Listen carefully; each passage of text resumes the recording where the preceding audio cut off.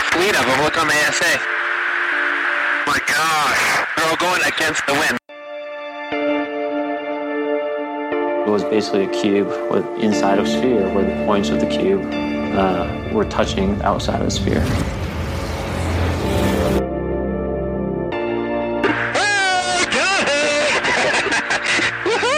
Roger. There's troubleshooting.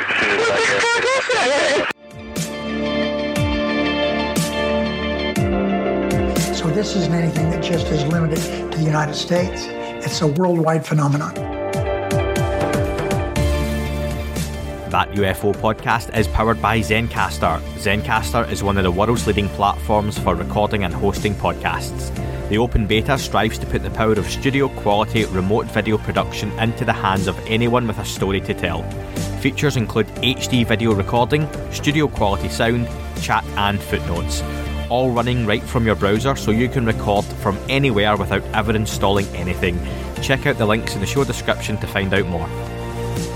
This is Lou Elizondo, and you are listening to That UFO Podcast.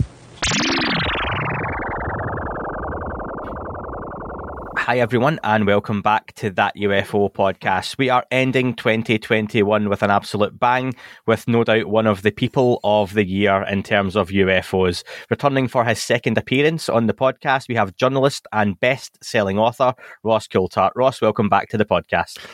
G'day, Andy, and Merry Christmas to you and your listeners, mate. And I'm sorry to hear you've had COVID the last week or so. It's a pretty rotten experience. I have. It's been pretty rough. Still coming out the other end of it, but I've saved my energy for today to get the most out of this hour with yourself, Ross. So I appreciate we've got a limited time and we've got a lot to get through as well. The listener questions from last time, there was so many left over.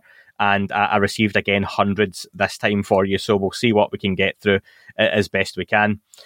Ross, I want to get right into it. I've just rewatched your updated documentary, Secrets of the UFOs Revealed.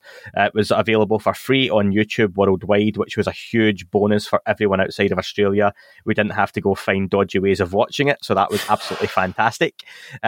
One of the lines straight off the bat I want to talk about that jumped out to me, Ross, was the host, Michael Usher, mentioned it was an ongoing investigation you were a part of, and I think to hear that it's ongoing still is really promising. Are you still actively involved in investigating UFOs like today? Andy, I can tell you, mate, I've never, as a journo, you kind of dream of stories like this. I mean, one, because nobody else in the mainstream media seems to be digging into this yarn. The best thing you can get as an investigative journalist is a ripe load of data and sources providing you with information that nobody else is getting. And it's funny because I've been getting phone calls, tentative phone calls from mates of mine on newspapers. There's been a few from the US, a few from the UK, and in fact one from Russia recently. And they're all sort of whispering down my ear going, "Oh, you're looking at UFOs." And I go, yeah, it's a really good story, a really fascinating story. And they're all still worried about this ridicule factor, the stigma and the taboo that's attached. And I'm lucky because I no longer work in full-time mainstream journalism. I work for Channel 7 Australia, and we have a really good relationship as their kind of investigative journalist. And I feed them the stories when I'm ready to feed them to them. And I can tell you, mate, I have never in my journalistic career have had so many people of high caliber, insiders offering really interesting information that tells an awful lot about a fascinating subject matter. And believe me, I'm a dog on a bone on this one. It's great fun. And as we say in the business, it's a bloody good yarn. It's a ripper. It's a rip-snorting story. And, you chase it where it takes you. And Channel 7, the people I work with in Australia, they want me to do other stories. I did over your Prince Andrew and his dirty relationship with Jeffrey Epstein, alleged. I saw, just a few weeks ago. And I'll still be doing other stories. But the UAP subject matter is an issue that has drawn more viewer, listener, reader response to me through all the mediums that I broadcast and publish on than any other story in my entire career. There is a wisdom of the crowd here that, notwithstanding that a large part of the mainstream media chooses to accept the intelligence community peddled notion that this is a subject for taboo, stigma, and ridicule, there's a hell of a lot of people out there who want this subject treated seriously and with some journalistic integrity. And I'm happy to say that because I've made my contacts available in my book and on my website, people are contacting me and they're offering quite interesting information. And so, I will continue to pursue this. Something people struggle to grasp, Ross, is when we hear about Christopher Mellon, Luis Elizondo, and others, they have NDAs, non-disclosure agreements, that stop them elaborating or going into those juicy details and getting those yarns. You don't have that same restriction necessarily, do you? At what point does that change for you, though? If next year Ross Coulthart decides that UFOs are no longer for him, the story drops and goes cold, what stops you spilling all the things you have been told that you're not able to come out and say? Look, the most important thing for me, Andy, and this is a cardinal rule for any journalist who does his or her job properly, is protecting sources. Source protection is absolutely vital. Frankly, it's one of the reasons why I have a problem with Julian Assange, because he purports to be a journalist, but I don't think he did enough to protect the people in the data that he somewhat recklessly leaked. And I'm not a tool of US intelligence in saying that. I just think as a journalist, it's important that we protect sources. And I don't like the way that people like the sources that have leaked stuff to WikiLeaks, for example, have been screwed because their identities have been revealed, often through reckless source protection. So the biggest reason for why I can't talk about what I know in entirety is because, frankly, I have to protect the people who've confided in me. And that requires them saying to me sometimes, look, I'm going to tell you this part, but you can only use this bit, because if you use this bit and this bit, it'll identify me. And that's where we're at. I mean, some of these people are working in compartmentalized programs. They're not telling me stuff, frankly, that reveals sources and, well, they're not telling me stuff that, frankly, I shouldn't really know. I mean, I'm not being told national secrets. But the reality is that, I have to protect people. That's the fundamental concern that I have. I mean, all through my career, I've had this situation. I was once in a court case in a defamation trial where I was being sued over the veracity of a way I'd made an inquiry, and the person I'd used was a cop, and they'd helped me with an inquiry and verified some information. And in order to prove the truth of what I said, I was being asked to compromise my source, and I was told by the judge to go away and think about it because it would be a contempt of court. I could face a criminal situation if I didn't reveal my source. And so I rang my source in the break and I said, look, I want to assure you I am absolutely going to do whatever it takes to protect you. I said, I won't reveal who you are. And he cut me off and he said, you know what, Ross? Fuck him. He's a good guy. He's quite a senior cop now. And he said, you can tell him who I am. And he said, if you want me to come and testify on your behalf, I'll do that as well. And it's funny because he never had to testify, but it completely took the wind out of the sails of the other side, my adversaries in this court case. And it was a lesson to me, though, about the integrity of source protection. It's absolutely vital, and it's vital for people in the intelligence community as well. You really have to protect people who are often risking their careers, if not their lives, in revealing what they know. And I apologize to people that sometimes I can't be as candid as I'd like to be, but there are genuine reasons for constraints. And I understand why Lou Elizondo and Christopher Mellon and many others have got these non-disclosure agreements that constrain them. I mean, look, frankly, if this technology exists, Andy, let's talk about it. If there is a technology which is capable of harnessing the kind of energy systems, the kind of propulsion systems that we're talking about here, I don't want that falling into the hands of an authoritarian dictatorship like Russia or China. Do you? Yeah. I mean, I fully understand why it's necessary to protect this information. And I've said a few times, much to the shock of friends of mine in your world of ufology, I've actually said a few times, I completely understand why the US government is keeping what it knows secret. I'm not justifying that behaviour, and I think that the level of secrecy is absurd, and I think the public can handle the truth. But I can understand why the instinct of the national security community has been to put a lid on this stuff.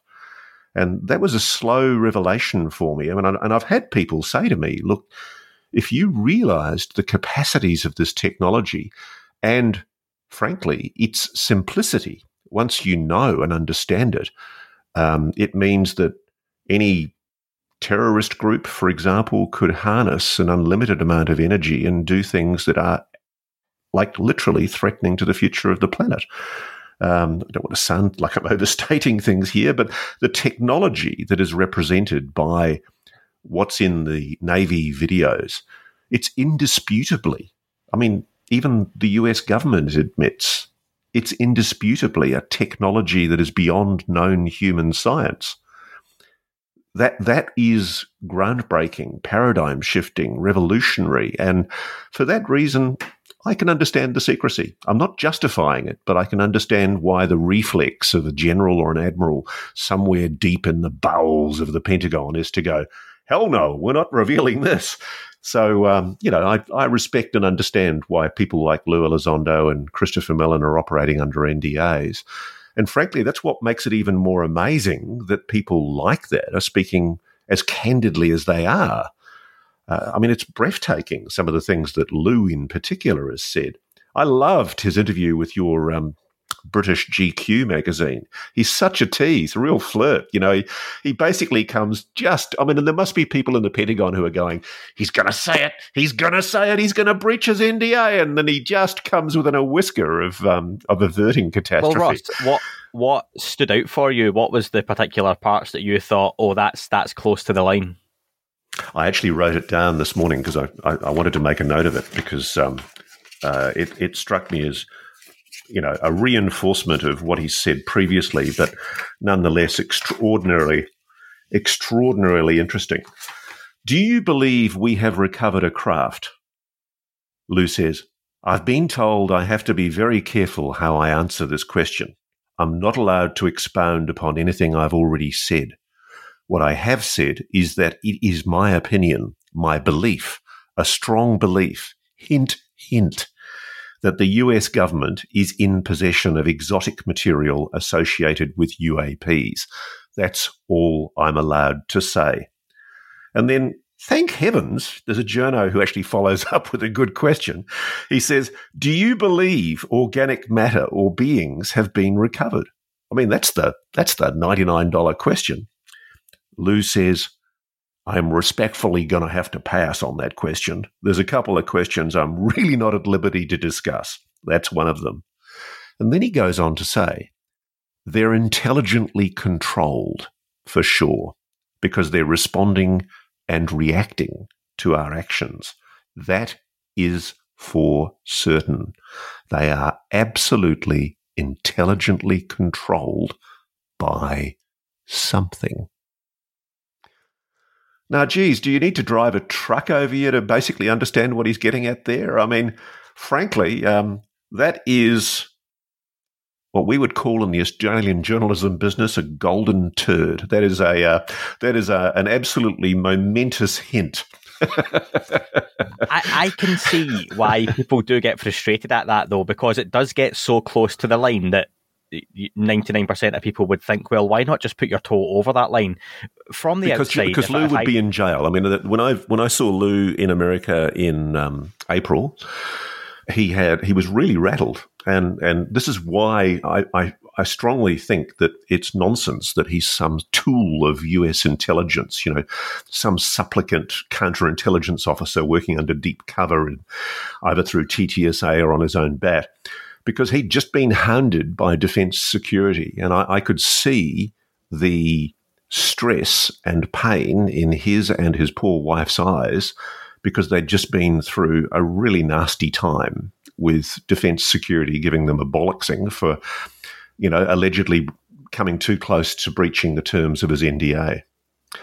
One of the things you have to understand is that Lou's still earning a living. He's making a living, and I won't reveal where he's working, but he's still working in a company that it means he has to have a top secret clearance and a compartmentalized clearance. And to secure that clearance, I would fail in an instant. A mate of mine told me the other day that he was being vetted for Australia's spy service, which in itself is a breach of the obligations that he has as a potential spy.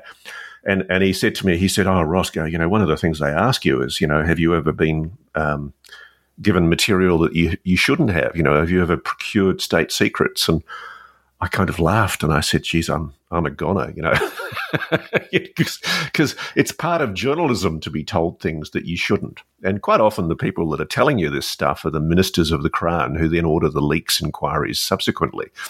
But, the reality is a security clearance is gold for people who work in the intelligence community or in any kind of defence aerospace role with a security clearance. If you lose that clearance, you're on the breadline. And so they've got it over you. Frankly, a few friends of mine who have worked with high security clearances, they've actually told me quite often that people like myself who work with open source intelligence or just talk to sources on my own basis without signing security agreements or secrecy agreements, I'm in a better position. That they say that I often know more than they do because the material inside government is so heavily compartmentalized. And if I can just make this point, Andy, I think this is the heart of the problem. I'm in no doubt that the United States government has recovered, quote, exotic material, as Lou calls it. Others might say craft, vehicles. I'm in absolutely no doubt about that. What is the issue is, what do we do with that? What would you do if you were the United States? I, frankly, would keep it secret. I'm not being an excuser or making an apologist for the US government, but frankly, I can understand how this has happened. You don't want technology like this to fall into the wrong hands. And you want, as, hopefully the preeminent power representing Western liberal democracy on the planet, you want that you are the one that controls this technology. I don't want a raving lunatic like Vladimir Putin or President Xi of China to be in control of this technology. I dream of a world where nations collaborate and work together and in a Star Trekian way, basically show a willingness to think of themselves as human rather than their individual nationality. But we're not there yet. And for that reason, I can understand why there is nervousness about protecting the intellectual property behind this technology. There's so much I want to dig into on that, but we'll keep that for another time because I could go back and forward on that for hours on itself. And I do want to get to some of these listener questions I've promised. Ross, first question from Xavier. When do you believe the question will shift from what is in our skies to who is in our skies? I think that's happening already. It's interesting because I was really skeptical when I first got into this that there was any kind of plan, that there really is some kind of coordinating group. And I still am. But I do think that the Pentagon, against the wishes of a vast majority of people in the positions of power, is being pushed into a position of disclosure. And frankly, I think the issue has been, the more I look at this, the more I realize that only a very small handful of people in the Pentagon, the defense and intelligence community, and also in private aerospace that's been read into this program, only a very small number of people have actually known what's going on. And so when you've seen or heard government denials about, any kind of retrieved technology or an awareness of non-human intelligent life engaging with this planet, I think generally it's been truthfully imparted. The bottom line is you've got to know who to speak to actually find out this stuff. And that's the issue. The issue is we've been talking about sightings since 2017, anomalous objects, phenomena in our skies. And what's happened just in the last few months is I've noticed Elizondo in particular, he's been using increasingly, rather than anomalous objects, he's been using craft, vehicles, intelligently controlled.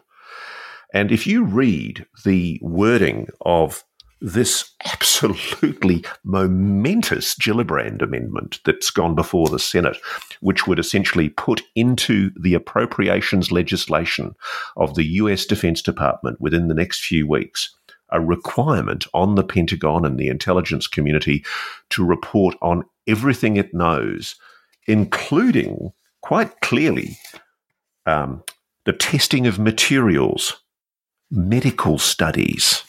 Medical studies of what exactly? What are we talking about here? Let's go through some of these indicators. Give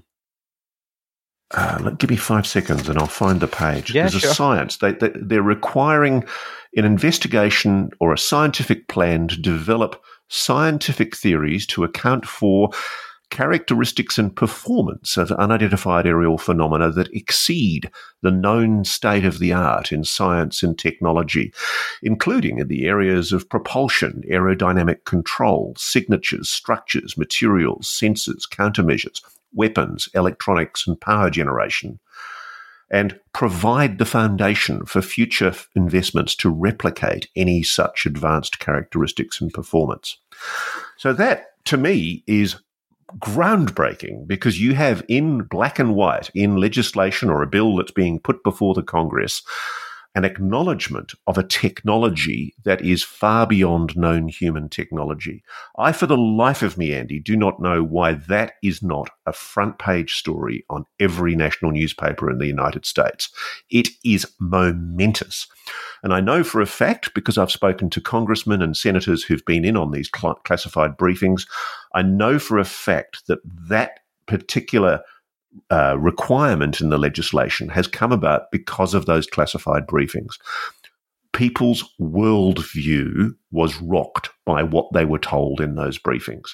And a lot of what happened in those briefings is driving my understanding of what's coming down the line. And so to answer your question, if you read that legislation, it doesn't just deal with data collection on these anomalous objects. But in and of itself, it's momentous what they are requiring. And I think before we start worrying about when they're going to start acknowledging the possibility of intelligent life forms, I think it's just important to stop for a moment and go, wow, how far have we come in 4 years since the 2017, which is almost exactly 4 years ago, the December 2017 New York Times story, which revealed the existence of this secret UFO program. We are now in a situation where the United States Congress is demanding both classified and unclassified reports to the Congress from across the entire intelligence community, from across the entire Five Eyes community. That's from Britain and the Australian community, Canada, New Zealand. Every country is going to be approached by America in a coordinated inquiry to ask for information on UAPs. This is really interesting. But then, as you go down through this, there's more woo stuff that's really interesting. They also require an assessment of any health-related effects for individuals that have encountered unidentified phenomena. Now, that's really interesting because you need to put that in context with what has just come out this evening from Professor Gary Nolan of Stanford University. He's been doing research for the Defense Department into pilots, one of whom I've actually spoken to, who've engaged up close with the phenomenon. And sadly, these pilots are suffering horrible injuries, some of them. In the report that Gary Nolan has given to, I think, Vice.com, the news magazine Vice.com, he actually talks about how people have died from this, that this is really serious stuff, and it's linked into the Havana syndrome, which is this syndrome that's been afflicting US diplomats all around the world, where they've had these mysterious symptoms that are essentially stopping them from working and stopping them doing their intelligence activities in whichever country they were based in. And I think we're on the beginning of a revelation. There's clearly a controlled disclosure here of some kind being made. You know, it's good science to collect the data first. And I think what's going to happen is we're going to see in the first report to Congress in October 2022, or probably earlier, we're going to see data being collected that makes it absolutely irrefutable. It'll make the debunkers go away and hide in their holes. It makes it absolutely irrefutable that there is an anomalous phenomenon here that involves technology, intelligently crafted technology, far beyond known human science. Then we'll start talking about what that intelligence is. Because I'm told the answer is not easy. Because I don't think it's one thing. I don't think it's one thing. Want to follow up. Let me follow up first, Ross, just before you go on, okay? Because I've got two things. One might touch slightly on that as well. You mentioned about the people inside, the small number of people inside the government that would know what's going on. When you say what's going on, and given what you've spoken, or who you've spoken to and what you've spoken about, even those who are in the know, shall we say, that could explain an aspect of what the phenomenon may be, how much do you think they know? If there was one person who knew as much as anyone in the world, can you put a percentage on what you think? Do they know everything? Could they tell us everything about the phenomenon? Or is it just they have a better idea? No, mate, I actually think the problem that we have at the moment is, I'll tell you my gut instinct, okay? This is my gut instinct as a journo. I am, as I've said earlier, I'm in no doubt that the United States has retrieved technology that it believes is intelligently crafted by a non-human intelligence. I have no doubt about that whatsoever. I've heard that from multiple sources, and there's more than enough information on the public record now, including from the cheeky, slightly flirtatious statements from Luis Elizondo. I'm in no doubt about that whatsoever. What I think, though, is the most interesting admission that's been made by any insider is the comments that were made before he went into Aerospace Corporation by Dr. Eric Davis.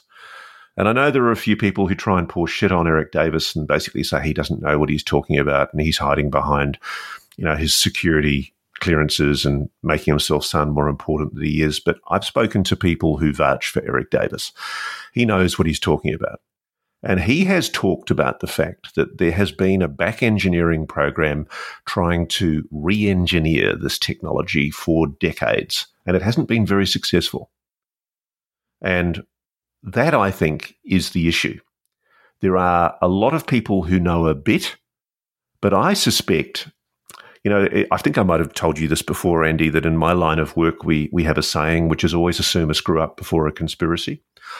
I don't believe necessarily in an overarching conspiracy, a kind of a Majestic 12 conspiracy where there's a group of blokes sitting around a table going, we do not want Andy McGrillen and the UFO podcast to know about what we know. It just doesn't happen. Frankly, governments are so bloody hopeless at keeping most secrets that, frankly, the notion of an overarching body like that is, to me, I find implausible. It might have existed once. And indeed, there's a bit of evidence to suggest that shortly after the discoveries that were made in the wake of World War II and the atom bomb, there was such a group. But I don't believe there is one now. And I think the problem that we have is that I'm told it is the case that at some stage a few decades ago, a decision was made to get this away from the scrutiny of oversight committees, the scrutiny of the Congress, inspector generals, and that sort of stuff, and it was taken into private aerospace. So really, the people in government who know about this, there's a small handful of people in government who actually know about retrieved technology. But there's a wide number of people who know about the anomalous phenomena. It is absolutely, I've just lost count of the number of people that I've spoken to, some of whom have sought me out, who've told me about things that they've seen on satellite telemetry data, infrared data, videos, E2 Hawkeye readouts. There's just the most extraordinary array of data that basically shows there is an anomalous phenomenon that cannot be explained. And frankly, I don't know about you, but I get bored with the fact that we're just constantly being sent blurry vision of weird objects, and you can't make a determinative comment about them. I want to go further than that. And this is what's really interesting, is that when I'm talking to these insiders, it's quite obvious that they know a bit, but they don't know the whole story. They're as puzzled about this as you and I are. But I do think there are people at the top of the echelon who know what's going on. And I think a very small number are read into this.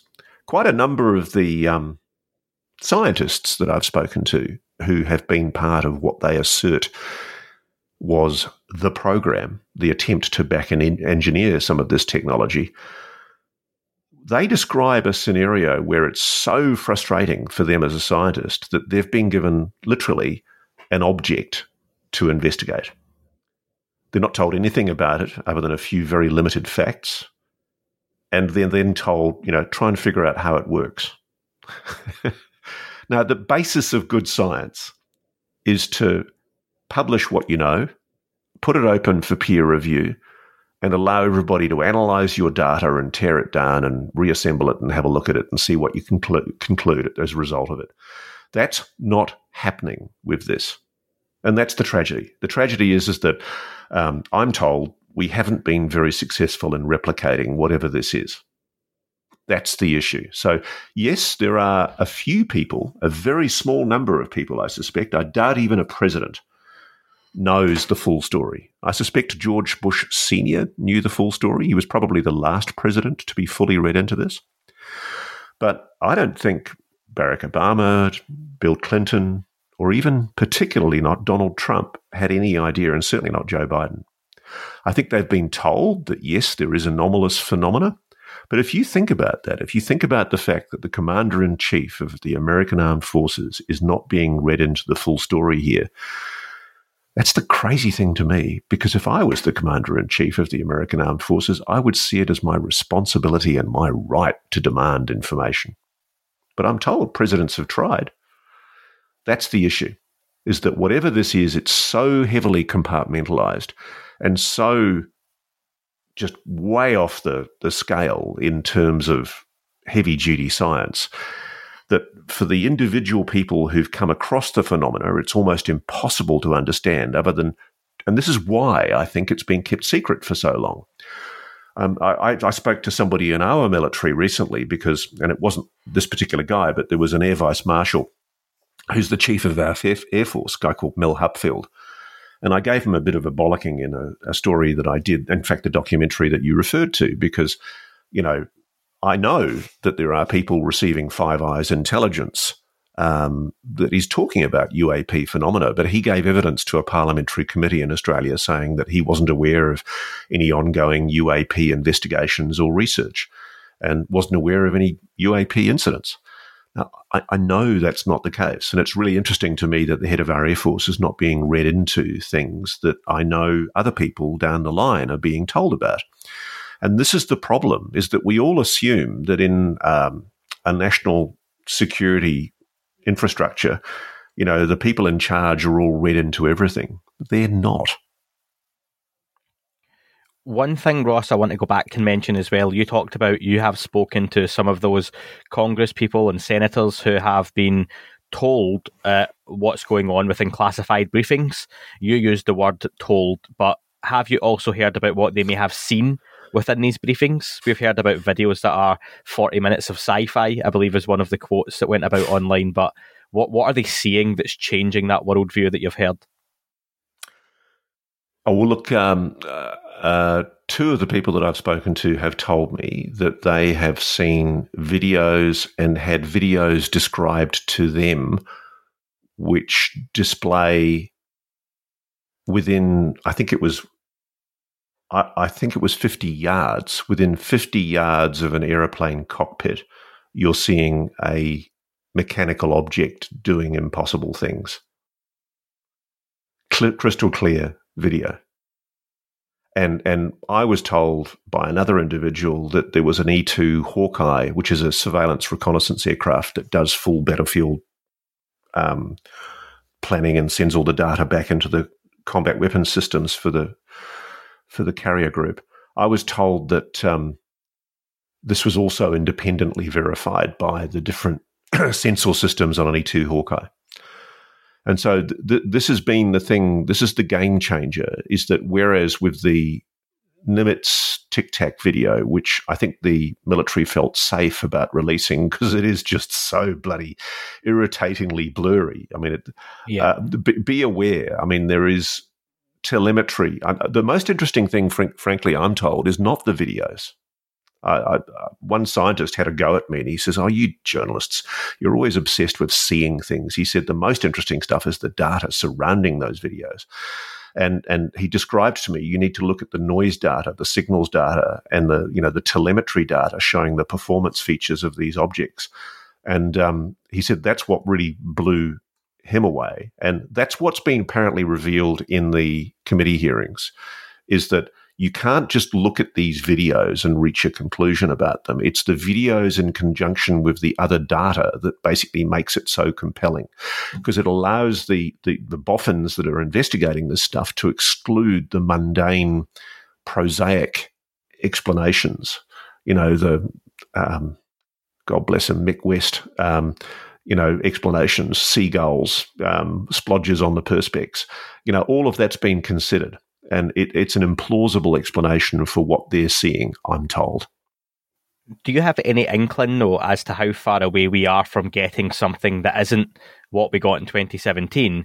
And I'm not asking that, are we going to get that, cockpit video, because I've heard about that as well, but just something that's a bit more juicy, better clarity, maybe with some of that data to back it up as well. Oh, God, Andy, I wish I could be positive.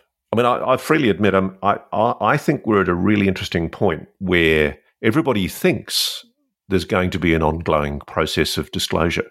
I'm not so sure. I think it's possible still, even now, even though this Gillibrand Amendment has been pushed through the Congress, it doesn't require that everything that's collected in the form of the data be published, revealed. We could find ourselves, one of the things that shocked me when I spoke to attorney Dan Sheehan was his revelation to me that there are still classified sections of Project Blue Book, the Air Force's investigation into the phenomenon, that are still classified to this day. And that's been formally denied by the Air Force, but he just says, no, categorically, that's nonsense. He's seen it. He's seen photographs of what he says was a flying saucer lying in a snow-covered piece of desert being searched and recovered by US military. Those photographs have never been revealed, and he saw them 50 years ago. So can we really expect that the US government is going to reveal this, or are we being fed a line? I think the more plausible possibility is that we're told, yes, there is a phenomenon here. Yes, it's real. Yes, we do think potentially this is an intelligent life form. And, I was just amazed this morning because when you read what UAPX has announced, are you across what UAPX has also announced this morning?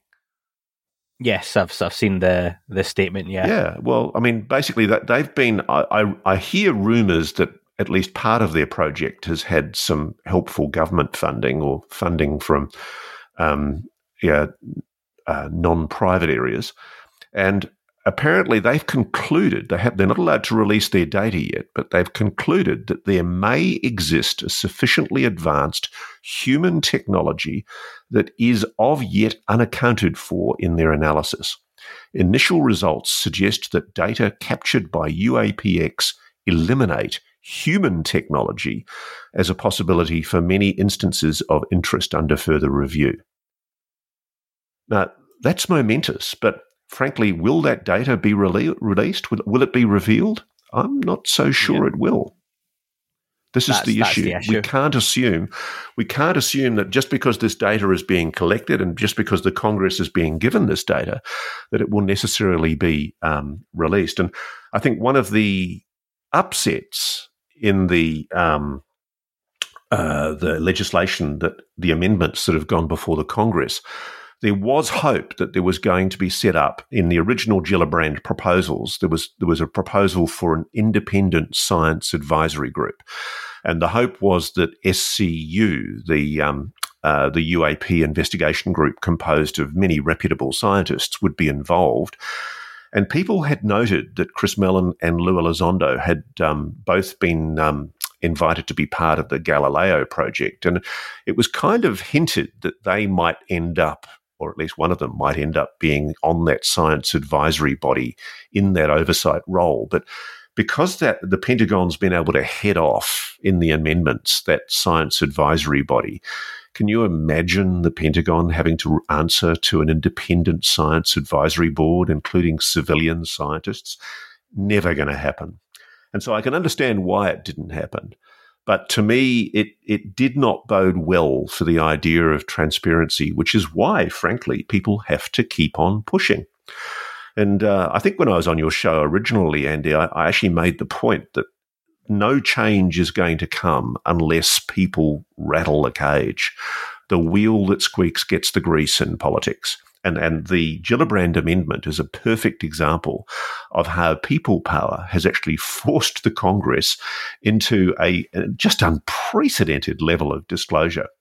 But I worry that this legislation, or the bill as it is proposed at the moment, doesn't have sufficient independent oversight. Congressional committees, Senate oversight committees have been snowed before. National security, especially in these increasingly dangerous times, is a very powerful mantra. So my worry is that we might see a situation where, the Congress is being given data, but the public isn't getting to hear it. And do you know what's funny? I peek behind the actor's curtain here. My final question was going to be about what gives you hope. This isn't just another cycle and the genie won't be put back in the bottle. But you're saying that there is a potential scenario where that does happen. But how much can the public be given that, if even that admission you mentioned that there is potentially a non-human intelligence at play with some of this phenomena, surely that isn't going to go away then from a public point of view, or can you really see a scenario where that could happen? Well, this is the other thing. A few of my sources have actually said to me that the phenomenon is making disclosure inevitable. And just to explain that, I mean, I've been talking to people who are aware of the scale of the recent sightings off the Virginia coast involving carrier battle groups doing workup exercises with fighter squadrons. And, I'm told that pilots are going up and frequently coming into contact with dozens of anomalous objects. The phenomenon, whatever it is making itself so obvious, so overt, it's impossible to not collect data on it. And this is the thing that's been driving, I think, a lot of the sense of urgency in the Congress. There's a great string, and I don't have it in front of me here, but it's up on Reddit, which goes through all of the different congressmen and senators who've basically been read into the classified briefings that were given to them in SCIF facilities inside the Congress. And I think it's really instructive reading for anybody who's trying to get across this issue, because I was really impressed by how driven they are now, these politicians, by a sense of need for this to be investigated. And I'm told that's what's driving that, is that the intensity and frequency of these sightings is just off the scale. The number of objects that are being seen in each engagement is just extraordinary. And frankly, if what Professor Gary Nolan at Stanford University has revealed today is correct, that there are absolutely adverse health effects that have come being suffered by people who've come up close to this phenomena, that's really alarming. It's actually quite concerning. We need to know more about that. And I can understand why any congressperson would basically be desperately keen to make sure that it's properly resourced and properly investigated. But I can also understand why the national security infrastructure might go, you know what, we still can't rule out the possibility that this is either a state actor or a non-state actor on this planet. And for that reason, we need to properly investigate it because it's a national security issue. You know, this links into, Nolan's made it quite clear, this links into the Havana syndrome. There's been this weird thing that's been going on where US diplomats have been suffering weird illnesses that cannot be explained. And some debunkers have suggested it was just psychosomatic. But it does appear that Nolan's research has shown that there is something very real happening. Now, if I'm a defense security person trying to get across it, I can understand why they might want to keep it secret for a while longer. I'm not making excuses for them because we should be needling and pushing. But frankly, I don't see at the moment the degree of momentum that should be happening in the mainstream media because the mainstream media, frankly, is completely dropping the ball on this subject. I did an interview with a very, very reputable journalist in your country, I won't say who, just the other day, and they did a long interview with me where I took them through the reasons why this issue needs to be engaged with far more seriously and needs to be taken seriously by mainstream media and seriously investigated as a beat, as a round by news organizations. You know, this is probably the biggest story of the moment if people sit back and think about it. We have the beginnings of an acknowledgement by the US government that there is an intelligent form of life that is not human, with a sophisticated, highly advanced technology engaging with humanity. Wow. And yet it's not on the front page of the Times, the New York Times, the Washington Post. It should be. But I wonder, given the comment you've just made there, Ross, that the phenomenon is in a way revealing itself and making disclosure potentially more palatable or easier to come about or harder to avoid, it only seems to be unveiling itself to the military. You mentioned pilots going up and encountering a dozen UAP. Obviously, if you go up in a commercial airliner, or Jeff Bezos or Elon Musk go up in one of their flights and 12 UAPs start buzzing about one of those, then that's a different story. But those mass sightings still seem to be exclusive to the military almost. Why wouldn't it unveil itself again, like a Phoenix Lights type event would make surely all of that redundant? I would have thought the Phoenix Light event disproves what you're saying. Clearly, there's a phenomenon that's been manifesting itself to humanity, not just the military, for years. There is something intelligent. I can't explain that, but there is clearly something intelligent that has been manifesting itself to humanity for years. I mean, you'd recall in my documentary, there's a school in Australia which was buzzed by 3 metallic elliptical silvery discs. 200 plus people saw it. And despite official attempts at a cover-up, those witnesses still believe what they saw was something not of this world. So there is a phenomenon that I think is manifesting itself to humanity. It's actually quite inquisitive, interestingly enough, about kids. I was talking to somebody just yesterday about another school sighting that I'd never heard about. The number of sightings of these objects over schools is fascinating. There's literally over 100 such sightings.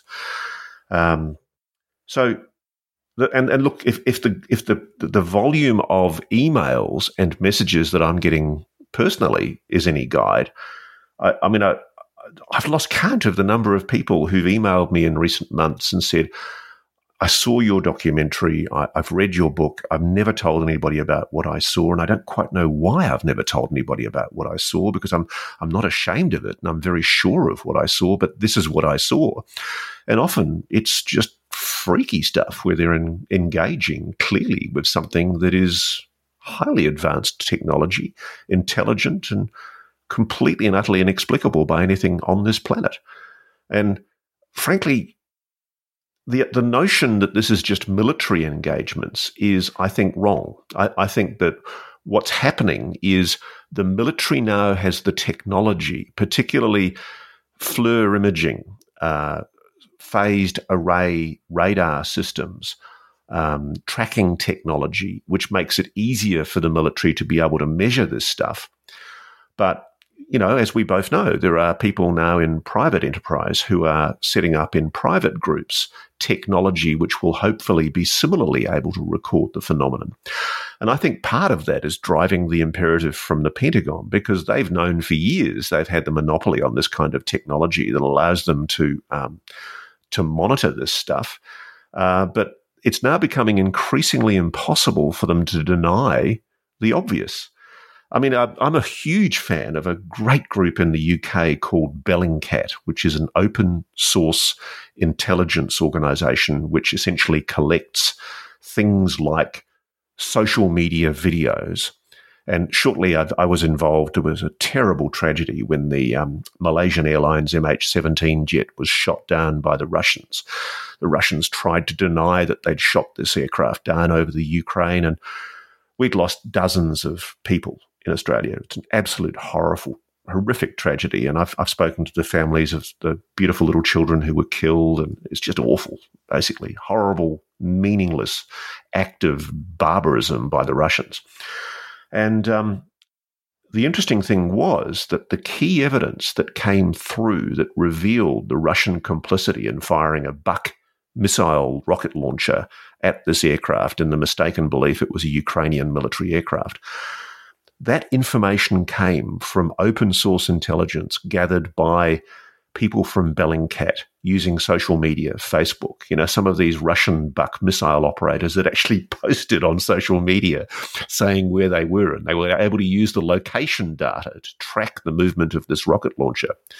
So imagine if similar OSINT, similar publicly available data allows us to, for example, use satellites, maybe the Elon Musk satellites, to measure objects moving through our atmosphere. I mean, that technology is now available. People are now able to buy far higher resolution satellite telemetry imagery than ever before.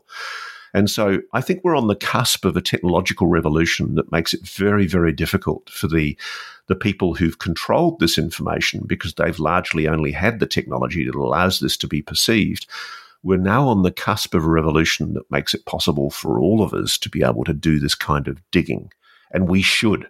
By golly, we should. We shouldn't just sit back and tell ourselves disclosure is going to happen, transparency is on the way, it's all light and good, and the government's going to tell us everything. Believe me, they won't. They won't tell you a thing unless you push. In the limited time we've got left, Ross, I want to ask you, you mentioned satellite imagery and data before. Have you ever heard any information or evidence, this was from Newman, whether these UAPs are potentially conducting operations in orbit or in space? I can't really say for sure, to be perfectly honest, mate. I mean, what I can tell you is, and this is in my book, Bob Fish, who is a very highly cleared, top secret SCI cleared person in his time. He was in a aerospace facility in Long Beach, California, one of the big defense aerospace companies, and he was literally shown telemetry data showing an anomalous object, craft, call it what you like, maneuvering in front of a DSP, Defense Support Program satellite, changing velocity, changing course, and then entering Earth's atmosphere. I'm told by both American and Australian sources who've worked out of the Pine Gap facility, and that's the facility that records ICBM launches all around the world. It's like America's early warning satellite scanning system for rockets, essentially, anomalous space objects. There's also a space telescope in Exmouth in Western Australia, and that's all hardwired into a data feed that goes back to the United States. And a lot of this is run by Australians. And we're doing quite a good job helping out Space Command, US Space Command. But I'm told that as well as space junk, no thanks to the Russians for that, for exploding one of their satellites recently, as well as space junk, increasingly this data is detecting anomalous space objects that are clearly showing intelligent control. But as for what their purpose is, I have no insights onto what the purpose is of this. All I can say is that, yes, data is being collected and people are worried about it. And Ross, one last thing to get in very quickly before we let you go. This was from Neil, but quite a few people wrote in about the future human time travelers idea, and it's something I know we talked about previously, and I think a lot of confusion happens around this. If the future was that bad, why would they not make contact directly or take direct action to change the course of history? What is your opinion now as we speak on the future humans theory? Okay, let me preface everything I say here by saying that just because I'm reporting what I've been told about the future human hypothesis, I'm not necessarily subscribing to the notion that I believe it. Okay, I've heard it from multiple sources, and other people I know have heard it from other sources that are independent of mine. So I do believe that there are people in the intelligence and defense community who are purporting to be aware of this scenario.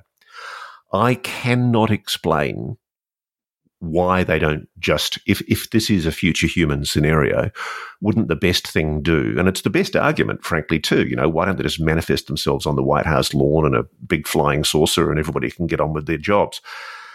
I don't know. All I can do is speculate that it involves a fear of adjusting the time stream, which is what I was told. That essentially, the very fact of being overt alters the time stream. And my understanding, my limited understanding, as much as my tiny little brain can cope with this whole notion, is that the best it's been explained to me, it's not a case that you can alter the time stream anyway, directly. It's more a case that by going back in time, if this was theoretically the case, if this is possible, by going back in time, the increasing speculation is all it's going to do is open up a multiverse. It's going to open up an alternative universe with an alternative time stream. And so that's what's been explained to me, is that whilst you might have a scenario where, let's assume that there is one group of future humans that wants change to happen and one group of future humans that doesn't want change to happen, maybe they don't know what their meddling will achieve. We're speculating that they know what they're doing. Maybe they don't. Maybe they're like us. But maybe they're aware that there is a future cataclysm or some kind of apocalyptic event, and they're nervously trying to feel their way around how to deal with it. We assume that people know, like we assume that our political leaders, our military leaders, and our intelligence chiefs all know what's going on. In the same way, maybe we're assuming that future human scenario knows what's going on. Maybe they don't. But maybe they're trying to do something to let the people in power know that there is a scenario here that's an enormous risk to humanity. And perhaps the most plausible explanation is that they want to do this with minimal disruption to the time stream. Well, maybe I was going to say, Ross, a great way to explain that to the general public and get that idea would be for a major Hollywood studio to introduce the idea of a multiverse through some big movies that might be coming out in the very near future. So, well, actually, there's one already. I mean, I would commend to people that they watch this fantastic German series called Dark, which has been on Netflix in my country, and I think it's been on in the UK as well. Have you seen Dark? I've heard of it, yeah. I've not seen it, but I've heard it's been recommended. I mean, it's the most nihilistic and depressing series known to man, but it's compelling. And my understanding from somebody who purports to know is that its representation of the time stream disruption issues is fairly accurate. Well, Ross, our time stream is up because you have to get going. Can I just ask what is coming up next for you, and what's your follow-ups? Any future documentaries coming out, or a follow-up to In Plain Sight? Well, certainly the TV station that I work with is very keen for follow-ups, but I'm only keen to do one when I've got something interesting to say.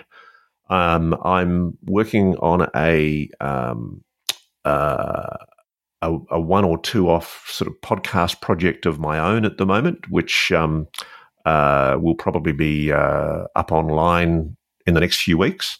And I'm also working on a documentary proposal. I would really like to bring the skill set that I have as an investigative journalist. I feel frustrated that I've only had, an hour and a bit to tell the documentary that I've already published. And frankly, the volume and intensity of the audience interest in this subject matter makes me think that if I can find the funding for it, I would be very interested in, as a journalist, bringing the skill set that I have to doing a more reactive and more frequent discussion and investigation of the phenomenon. I think it's time for mainstream media to treat this like any other round, any other journalistic beat. And if mainstream media is not going to do it, then I'm thinking maybe I need to. So at the moment, I'm looking for funding. I'm talking to various production people about ideas because was it just me who was frustrated with that J.J. Abrams UFO series? No, it wasn't. No. The first couple of episodes generally were okay, and then it went right off a cliff. Appalling. It was awful. I mean, it was like they just gave up. There was no rigor, no journalistic analysis and rigor in what they brought in those final 2 episodes. Really annoyed me. And I guess that's what I'm thinking. I'm thinking that, the public know good investigative journalism when they see it. And that's what I'd like to do. I'd really like to be able to bring to this subject matter rigor. And when it's bollocks and when it should be treated with skepticism, let's treat it with skepticism. But I think a reactive news program that basically follows up on the issues of the day, things like this Gary Nolan thing. I mean, I love the fact that Vice has done this interview with Professor Gary Nolan at Stanford University about his investigations into the so-called metamaterials and the health effects, the alleged adverse health effects on people who've come up close to the phenomenon. But, why isn't there a documentary film about that? Why isn't there something that really goes into that in much more detail? That's the sort of stuff I'd like to do.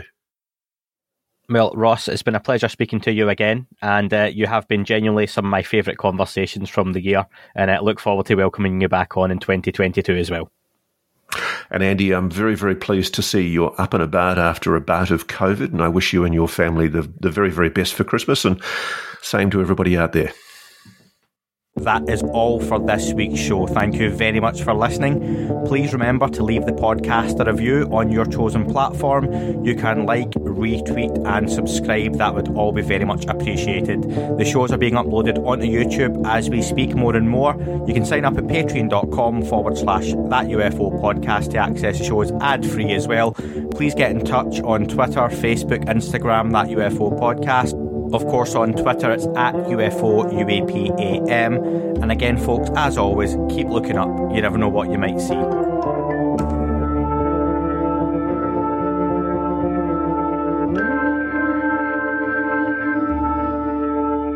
It wasn't a tic-tac and not quite a saucer, more like a hubcap designed by Chaucer, a little Baroque and quite steampunk, like Alice was playing bass for the Parliament of Folk. The little fucker hovered right outside of my window, and when I shoved out the screen, he made it an issue. I don't think he expected me to see his ass, but I'd had some champagne and smoked a little grass.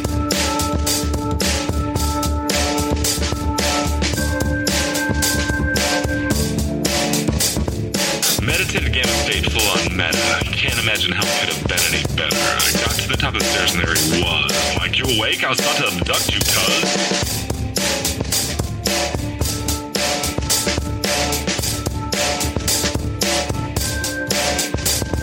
I jumped back and nearly kissed myself, and I climbed out the window after the elf, and I woke up in my bed and there was something on my head and everything was weird and everything was red. And I called out to my boys. They thought this was noise. They thought it was a dream. And they thought it was my toys. They thought it was my problems, and they think I should seek therapy, and I don't know what to do because it doesn't really scare me.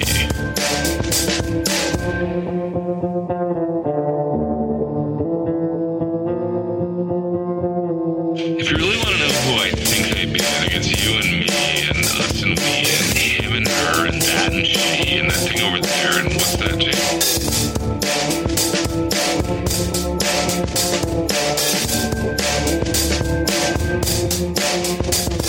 But for being serious, open your mind, consider your heart, consider time, consider your space, consider your lies, consider your life, consider your eyes.